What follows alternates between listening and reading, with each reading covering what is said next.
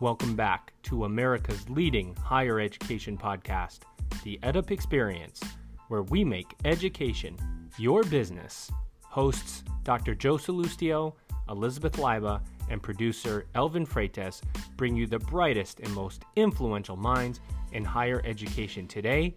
We explore innovations, ideas, and issues in higher education and beyond, and hopefully have a little fun along the way. Now let's get to it. Guys, this is Joe just popping in to ask if you've signed up for your free marketing consultation with MDT Marketing yet. If you haven't, head to mdtmarketing.com/edup, submit your information, get your free consultation today. Don't do it alone. Find the right partner. Welcome back, everybody. This is the EdUp Experience, where we make education your business, interviewing the brightest and most influential minds in higher education and beyond. This is Dr. Joe Salustio. Before we get started with today's episode, I would ask you all to check out our website at www.edupexperience.com. Every single episode we have done is at and on our website for you to look through. We actually categorized everything. So if you're interested in ed tech, you can check out ed tech. If you're interested in community colleges, you can check out the community college episodes.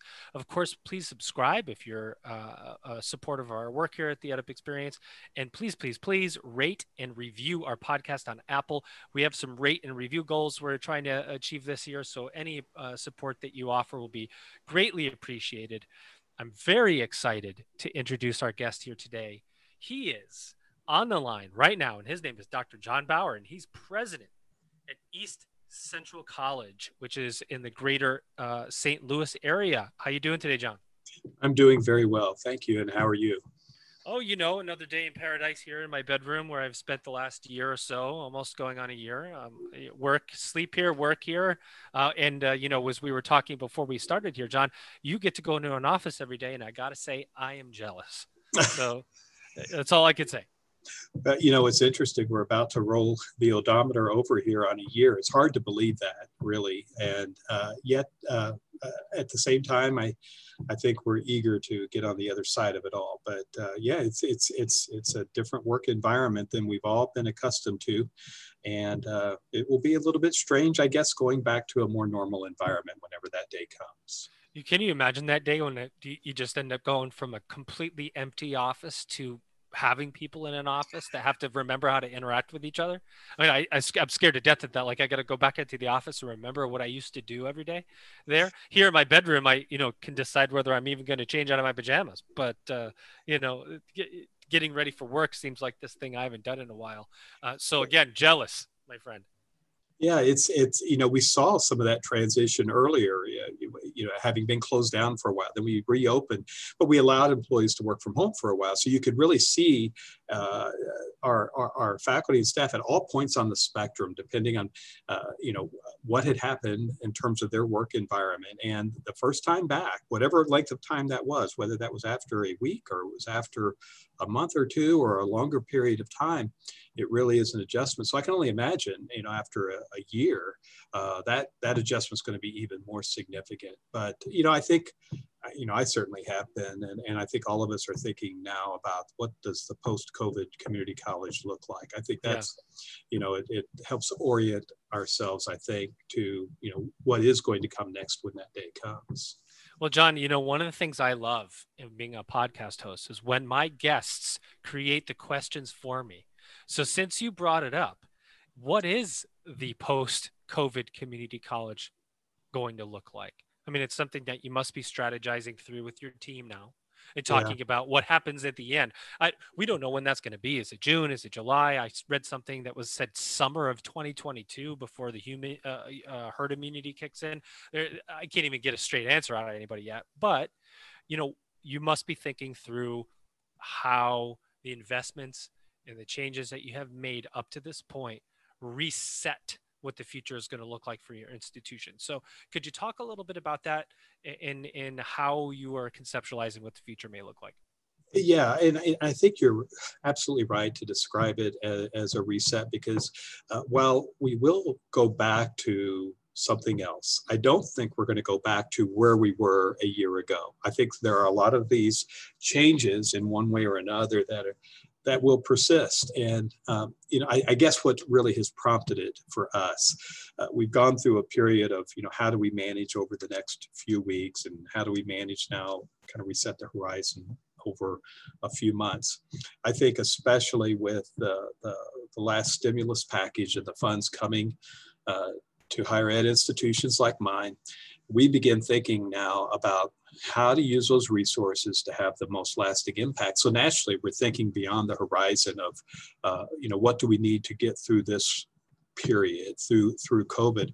What's it going to look like on the other side, and what are those things that are going to persist? I think, there's a few things that really just rise to the top. First, I think distance education has changed significantly. Obviously, we have to do a lot of that now. In our case, we're split. We have a certain amount of seated in-person instruction, but we also have a lot of remote options for students. A little bit, not quite 50-50, a little bit heavier on the in-person side, but those have all been reduced in terms of the numbers of students in a classroom or a lab. Well, we will eventually go back to perhaps a more normal schedule, but I fully expect that those remote offerings are going to persist at a greater rate. We're going to have more of those offerings than we did before. You think that's because students will be demanding some flexibility, or because the institution sees the flexibility, or both? I think it's going to be both. I think students have gravitated to this, and they have seen, how it can be beneficial to them. Years ago, we had evening classes and weekend classes for students who were otherwise working. Well, we've known for a while that the distance education has kind of replaced that. We still have evening classes. We still have those off schedule offerings, but it's really distance education that has filled that gap. And I think students now who may never have seen themselves as distance ed students do see that there are some advantages. So I think, one, students are going to demand it. And so we need to meet that need. Secondly, and this has, I think, been very interesting, we had to pivot to especially in the spring, to nearly entirely remote delivery of instruction. We had a few exceptions that we had to finish out the spring semester that we really couldn't replicate online or in any kind of distant fashion. But for the most part, we had to pivot everything in very short order to remote delivery. We did that through the summer, and then in the fall, while we had more in-person and seated instruction, we still had a heavy component of remote delivery as well. But what happened then is we had, as you can imagine, faculty and staff who were all over the spectrum in terms of their experience with remote delivery. We have some who are very pretty much teaching all online. So this was not much of a pivot, if anything, for them. We have some who didn't do anything in that space. And it was a very significant change. So I think on the other side of this, even in those classes that will come back to being traditional in-person classes, I think it's going to be a heavier element of the remote option. How do we enhance those classes with some remote aspects of learning that we have found that it works, it's appropriate, and I think even the most reticent of faculty members have probably seen this is how it can enhance my class. Maybe not 100%, sure.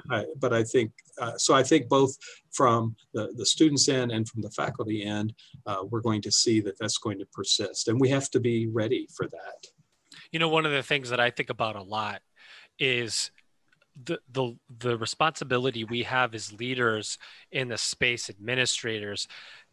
The one thing to keep out of this crisis and this pandemic is this feeling, or the underpinning of a little bit of comfortable, well, maybe uncomfortable disruption, and how, keeping that that state of mind that we higher education, this institution, East Central College, pivoted so quickly amongst really a disaster of a pandemic. And now that things are quote unquote going back to some level of normal, let's take that feeling, that initiative that we showed when we had to, and let's put that energy into things because we want to. And what innovation can come out of having that feeling, being at the front of center, the front and center for the future. Yeah, well, absolutely. And I think that the different posture you take now, where before we pivoted out of necessity and we didn't really have uh, time to do anything but that. Let's get this classes reopen as soon as we can, even though we're going to be in a remote environment. So now the pivot that needs to take place, and it's happened already, but how do we do this in the best way possible? In other words, so there's an element now to professional development. It's not just moving a class online or some other distance offering, but what tools do we provide our faculty and our staff who are providing student services? How do we do this in the best way possible? So that's one thing. What else do we need in terms of technology? Again, we pivoted very quickly to remote technology. What else do we really need to make that a quality experience? And then we recognize that we still struggle with some things that we can't affect. Some things are outside of our control. It really brought into high relief the issue of the digital divide. I think that's especially true for rural colleges. There's only so much we can do, and we've increased, the bandwidth on campus. We've done things with our technical infrastructure. I can't do a whole lot about the student who's in a remote area and just doesn't have access to broadband. So John, let me interrupt you there, and just because you have a multi-site, right? You have more than one site. Right. Can you give us a sense of scope or a geographical scope? Where, the 3 locations, where are they? How far apart are they? So we can just get an understanding of the area that you're servicing. Yeah, so our main campus is in Union, Missouri. That's about an hour southwest of St. Louis. Our area is on the edges of a metropolitan area. It includes pretty good component in manufacturing, pretty good component in healthcare. We have rural ag settings and small towns. So that's kind of our primary district, our taxing district, and where most of our students come from. About an hour away in Rolla, Missouri, we have a site where we serve students in a university town. So we have a partner in Rolla.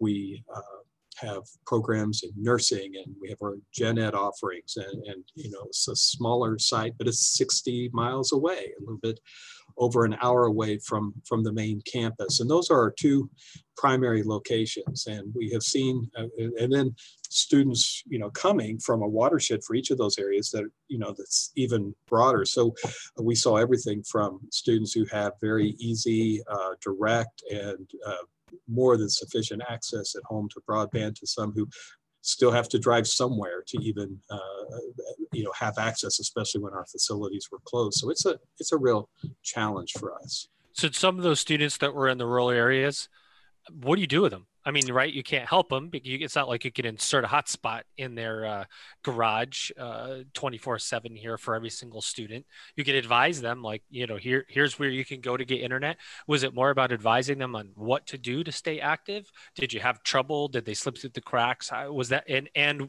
really, this is we'll call this a triple-barreled question, but was this the largest and most significant problem you dealt with? Was students just going, hey, I can't get access? It was pretty significant. And it was really all of the above. So when we were closed and our facilities were closed, it posed a real challenge, because students, if they didn't have access, even other places they might get access normally were also closed. And so in some cases, we tried to provide the ability for students to at least come on our parking lots and access Wi-Fi that way. That had limited effect. We quickly provided laptops and hotspots to students who didn't have technology at home. That worked in some cases, but again, even a hotspot doesn't work if you're in an area that just doesn't have that kind of access. So it was a significant challenge for us. It changed a bit when we were able to reopen our facilities, and that's where we have put a lot of resources to expand our infrastructure on campus. So while it's important that we don't have students congregating, we still need students to spread out, not be on top of each other. As long as you can get that access across our campus, then that's at least a significant improvement. It still requires a student to come to campus, and it still kind of works against the purpose purposes of delivering instruction and services remotely, but at least it provides an option. So that's one thing that we've done. It really becomes a national public policy issue. I framed it in terms of rural electrification decades ago. We did that in rural areas in terms of power. We need to do that in terms of broadband. And that's where it's, outside of our control. It's just an issue that we know our students are dealing with, so we have to provide every means possible. If we need to partner with other entities to perhaps provide facilities in area libraries or something, we'll continue to do that. But at this point, for the student who just doesn't have any other access, we need to make sure that at least the experience is available on campus. We have plenty of spaces and plenty of bandwidth to handle those students when they come to campus and need to work. All right. So, you've been, reading some of the reports that came out, pandemic reporting. Community colleges generally took the largest hit to enrollment amongst the other sectors, publics or privates, whatever. Community colleges really took a big hit. That is most closely related to lower economic populations, people of color, not engaging and maybe going to work, taking gap years, whatever. As you look through that issue, and now you're reopening, is it a disappearance issue now, right? As you because I would imagine you're trying to get all your enrollment back, even those who have disappeared, obviously. Have they disappeared completely and stopped communicating with the university? Is it a factor of risk tolerance where, there's no vaccine that has been widely distributed yet, so I'm still not comfortable coming in, so I'm just going to sit out for longer? How do you work through that level of problems, and is it a tiered set of problems, or is it the fact? I mean, I guess what I'm truly asking here, as I'm fumbling through my question, is have students just disappeared completely from your radar? We certainly have had some. In fact, so this is a typical day, but so this morning met with the cabinet. One of the things we talked about were students who took that off ramp, students who maybe in the case of a couple of students that we discussed specifically this morning, they were in touch with us, but the message was clear. There's just too much going on in my life right now. I need to do other things. I'll come back. And the concern we have is the off ramp is much easier to take than the on ramp. The student does have every intention of coming back, but other things are going to happen. And the discussion naturally led to, what could we have done? Because by the time the student got in touch with us, that decision is probably made. I'm not sure there was anything we could have said at that point to change the student's mind. And maybe it's not even the best thing for that student right now, but what could we have done before that call was made, before we received that email, to maybe keep that student in class? I think it points to, among other things, a real challenge that I think every community college, every college president and others are struggling with it, and that's the mental health of our students. Because I think that's a contributing factor to this. So we've had a year of COVID isolation. I mean, when you know that students between 18 and 24, if you just want to look at that traditional population, dealing with anxiety and depression and potentially suicidal thoughts. Well, COVID didn't help any of that. It exacerbated that. And the longer it has played out, the worse those issues have become.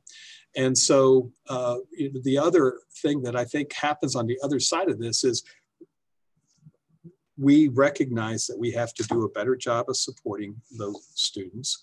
It involves making sure we have resources in terms of mental health, and that's not going to go away. I mean, so another element of the post-COVID community college is making sure we do an even better effort of supporting those students, providing the resources around them. For many students, this is the structure and the safe place. We had that discussion when we talked about reopening and how much many of our students really needed this campus because of all of the chaos that may be going on in their lives elsewhere. This was a place with structure, with safety, with some predictability. And I think we need to recognize that and understand that even as COVID goes away, those issues actually were already there. They have just been brought into high relief. So we have to be prepared through this to meet those needs of our students in a much better way than we have to date. If you're experiencing any level of marketing challenge right now, you've got to ask the hard questions and you need answers. Are you using the right mix of channels to get in front of your future students? Is your messaging personalized and delivered in a medium your audience and future students will respond to? And are you spending more time building reporting than listening in on what your students really want? All of these questions will get answered when you sign up for your free consultation with MDT Marketing. Head to mdtmarketing.com/edup, submit your information, and talk to MDT. Don't go it alone. Find the right partner. The guys at MDT, the team at MDT is absolutely amazing. Whether your challenge is the cost of inquiries, your branding, the bad and incomplete information that come with your inquiries, whatever it is, an audit of your challenges will help your institution, and it's free. mdtmarketing.com/edup. Yeah, that's come up in some of the podcast episodes we've done before as we think about, students today used their universities, their college and university, or community college, but to potentially escape their home life. They'd hang out there all day and do their work and, sending them to whatever situation they were in. I think to the average person that may not be dealing with directly with an A, education, or B, even more closely as a community college employee, you don't think about it at scale, but when you think about it at scale, it's truly significant, the wear and tear, for lack of a better way to say it, on the hearts and minds of I even say adults, right? There's a lot of adult students at community college. They're trying to change their situation, maybe get an associate degree. In your case at East Central College, you've got a number of associate degrees that are designed to put people to work right away as they look to maybe go for a higher level degree, a bachelor's degree. That all was interrupted to some degree, and you think about the economic impact, and it's insane. One thing I do know, John, is, and this is my opinion, and I'm sure you agree. So now, if you disagree, I've set you up for agreeing, just for the record. The value of an associate degree that can turn somebody around, upskilled, into work is more valuable than ever, in my opinion. What do you think? Absolutely. Absolutely. And I think through this, one thing we've been able to do is likely reach some students who may not have had community colleges on their radar in the past, but because of COVID and not going away, and maybe this turned out to be the option that was best suited for them, those students now see that value in a way they wouldn't have before. So perhaps, that is, some level of benefit there that we wouldn't have experienced any other way. We certainly know the value. We've known that for a long time. The value of a community college education, the value of an associate degree that can put people into the workforce in healthcare, for example, which I think is probably the most striking example right now. Not just the need, because we have seen the importance of healthcare workers and the heroic work they've done over the past year, but also the practical side, because those jobs have been brought to the forefront. Students now know what it also means in terms of income and working conditions and benefits. So it has, I think, prompted a lot of interest in healthcare that maybe wasn't there before as well. And at the same time, and I think it's very important that students are kept in the center of the conversation. I think the other thing that we have to recognize through this, and certainly post-COVID, is that we are also an employer, and the same challenges faced by our students in terms of stress and anxiety are also faced by our faculty and staff. So as an employer, we have to be ready to deal with that. And I don't know that we've done a good job of that. We can certainly do better here. And I think we have to recognize that this has been a year of extraordinary stress for our faculty and staff. They've done tremendous work. When I use the occasion as we reopen for spring, that we're coming up on this 1-year anniversary in a few weeks, and just take a moment to look back and look at everything that has been done. And just remarkable. Yeah, absolutely, and take stock in that. But I think we have to recognize that, as proud as we can be about that work, it has come at a cost, and to recognize as employers that our faculty and staff are really feeling that. How do we respond to that? I think that's a question that's going to be ongoing beyond COVID. I think that's just great leadership, John, because when you think about it, I know, just using myself as an example, I've got some staff members. I will go back to Christmas Day, and we happen to have an intake. We're on a different, we're not on a semester schedule, on a monthly intake schedule. And I just, I'm a workaholic, so I just happened to look on, and here's two of the employees on Christmas Day at like 10 o'clock at night, working through, getting students' schedules done. And I'm going, okay, you take that, you add that up. You're not supposed to be working. If you're off, it's a federal holiday, you take it off, and you think you add that on. How many employees that I know in my institution, I'm sure you have them, early in the mornings working through whatever lunch they have, working into the evening, working to help other people, because that's what we do as educators. And then we forget to take care of ourselves. And, you just sometimes look at people on Zoom and you just wonder if they're going to flop over in their desk from exhaustion, because we're all working so hard to support others, and self-care is so important. And I think that what you said just resonated with me, and I'm sitting here going, you're right. As leaders, we really have to take stock of the people who are servicing our passion, which are students, right? And I think that's just well said, and I appreciate you saying it. The flip side of that is, or maybe the corollary to that is, at the same time, we have also seen how we can do some of this work differently. So, I think we recognize the stress it's placed on our faculty and staff, and figure out how best to deal with that.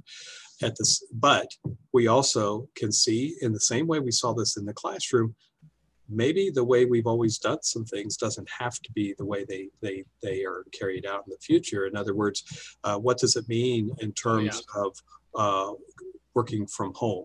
A year ago, 2 years ago, we would have, probably not even considered some of the positions here as work from home options. We really didn't provide that option at all to our employees, unless there were some extraordinary circumstances on a short-term basis. Well, I think as employers, we're going to have to rethink that.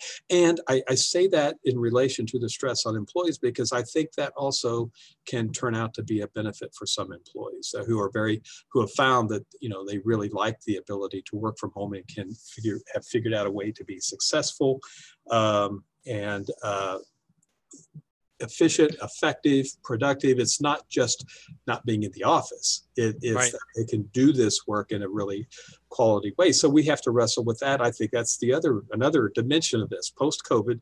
How do we handle that as employers? We have to be prepared for those discussions. They're already happening, but how do we respond to that? And I just don't think that would have been on our list of things to work on, or to work with, to deal with before COVID. And maybe there are some advantages to that.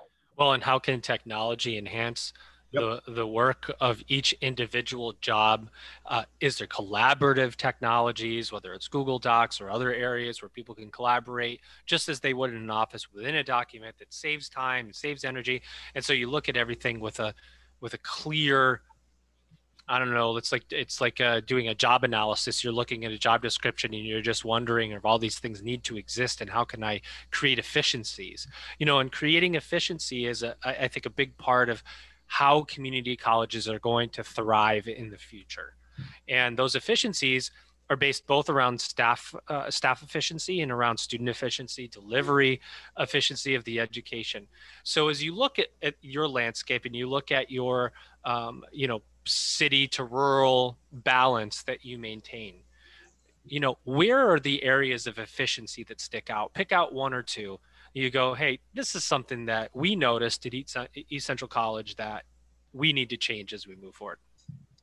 Well, I'll start with something that's pretty prosaic, and as sick as we all are, as far as being in Zoom meetings and so on, I think one thing we have recognized is there are a lot of ways to conduct business remotely and collaboratively using technology that will make us more effective, and efficient, provide more time for working with, our constituencies, our stakeholders, our students. I don't know that we're going to go back to every time we need to talk about something, we're going to gather around and, spend all of the time and the effort of gathering around a table and doing all. We're going to do some of that, and we have missed something there. But I think in terms of whether it's internal meetings, whether it's professional development, whether it's more, the networking among our peers and so on, I think we're going to find that, boy, we spent an awful lot of time, looking through windshields and doing other things that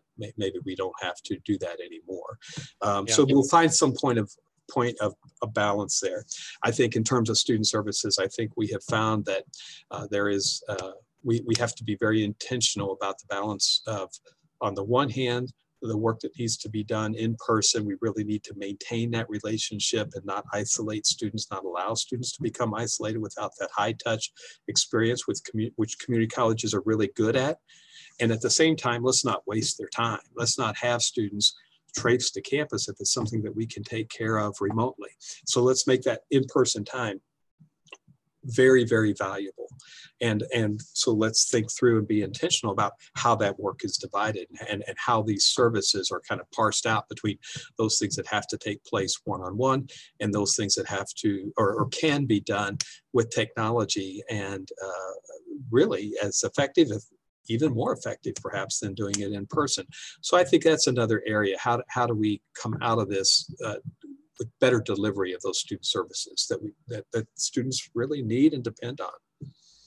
I'd be remiss if I didn't talk to you or ask you about your stance, and you do a college stance on the racial injustices and everything that has happened in the diversity, equity, inclusion area. I'm reading a statement of yours that's listed online. I believe that you wrote, basically your college's response, and this line here sticks out to me. I want to read it to you, and you just take it from there. East Central College is committed to leading in this effort and to living out the values we hold dear. We're committed to education in place of bigotry, intentional action in place of violence, and opportunity in place of injustice. I really think it's incumbent upon institutions like East Central to be leaders in the community in a variety of ways. We live in an area that's frankly, it's not very diverse. We have multiple generations of families who have, lived and worked here, and have really only, the frame of reference is this area. And at the same time, we know that there is a great deal of social injustice that perhaps we even become blind to it. Whether it's homelessness, certainly racial injustice, real divides in terms of economic opportunity. Those exist throughout our country and certainly within our region. And I just think it's important that an institution like East Central be out in the forefront of recognizing those issues, not turning a blind eye or not overlooking them in an area where we think they don't exist. So one, shining that light, but also being part of a response. Our first response there is making sure our students are not just exposed to issues that perhaps they haven't had to deal with before, although that's important, but that our students are armed with the ability to think and to act. I think that's our responsibility, as leaders, as educators. We want our students to leave here and be agents for change, frankly, to be able to call out injustice when they see it. I'm really proud of the work that we have done in this area. But it has just scratched the surface. And, I often think in our community, it's, if not us, then whom? I think it really is incumbent upon us as leaders and as an institution to be that thought leader, to provide that space for these discussions to take place, and to lead in the effort to show how things can be different. If we don't do that, we've really failed. But I'm proud of what we've done here as an institution, but we're not going to rest, and we're going to keep going. Yeah, if Elizabeth was here, she wasn't able to make it today, but if she was, she's so passionate about these issues of racial injustice. And she, when you just said that piece about if not us, then who? But if she would say, I'm not going to put words in her mouth, but I bet she'll agree with this. She would say that's exactly what got us here anyway. Everybody thinking it was somebody else's responsibility. It's all of our responsibility, and us, we all have different ways to get there. We try to do as much of that as we can of giving voice to others at the EdUp experience, college presidents who are making a difference, other voices within higher education making a difference, and that's what it's all about, a collective effort. And so I applaud your efforts of your statement and what you're doing at East Central College. And this has been really interesting, John. I will tell you, and I'd like to quote you, and I know Elizabeth isn't here, but if I could quote you to Elizabeth saying that I am your preferred host, since she's not here, I'd like to just tell her that you absolutely prefer me, and I am your favorite host on the EdUp experience. But that's yeah. I'll take your statement after the episode that I can pass it on to Liz's email. So. Okay, that's fair to me. All right, good. We'll put that. We won't put that on social media. I'll just share it with Liz and rub it in just that. But anyway, final two questions that we have really for everyone.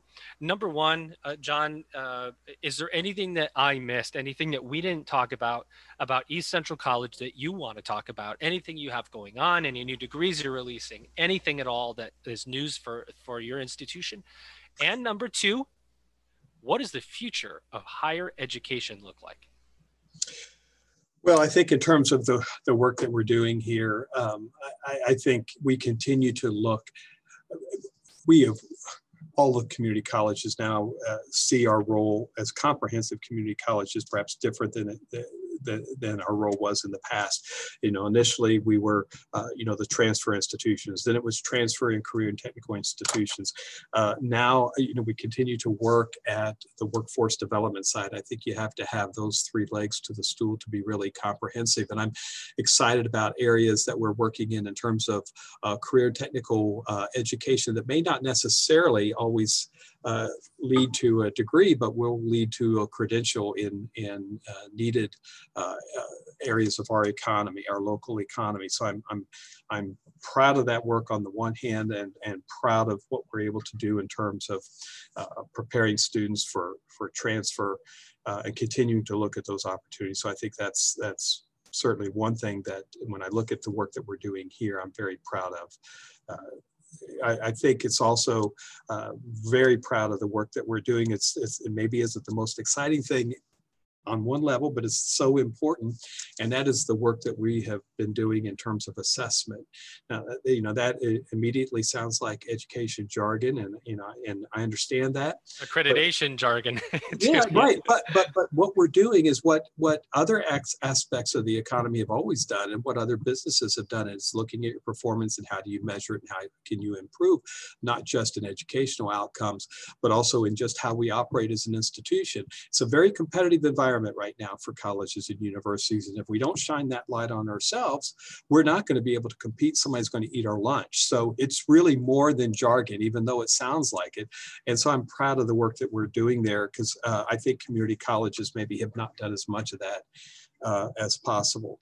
What does the future look like? I think we have found that we have to, what this past year has shown, if nothing else, that flexibility is going to continue to be key. We're going to have to continue to be nimble. Community colleges are known for that. We're going to have to respond very quickly to things. But I think we've also seen that we have that experience. We're able to do it. I don't think there's any challenge that you can send us right now that we would look at and say, well, we can't do that, because we'll just look at the past year and say, look, if we can do that, You've done it all. We can do anything. So I don't think anything now seems insurmountable. And I think from my standpoint, I think that's healthy for an institution.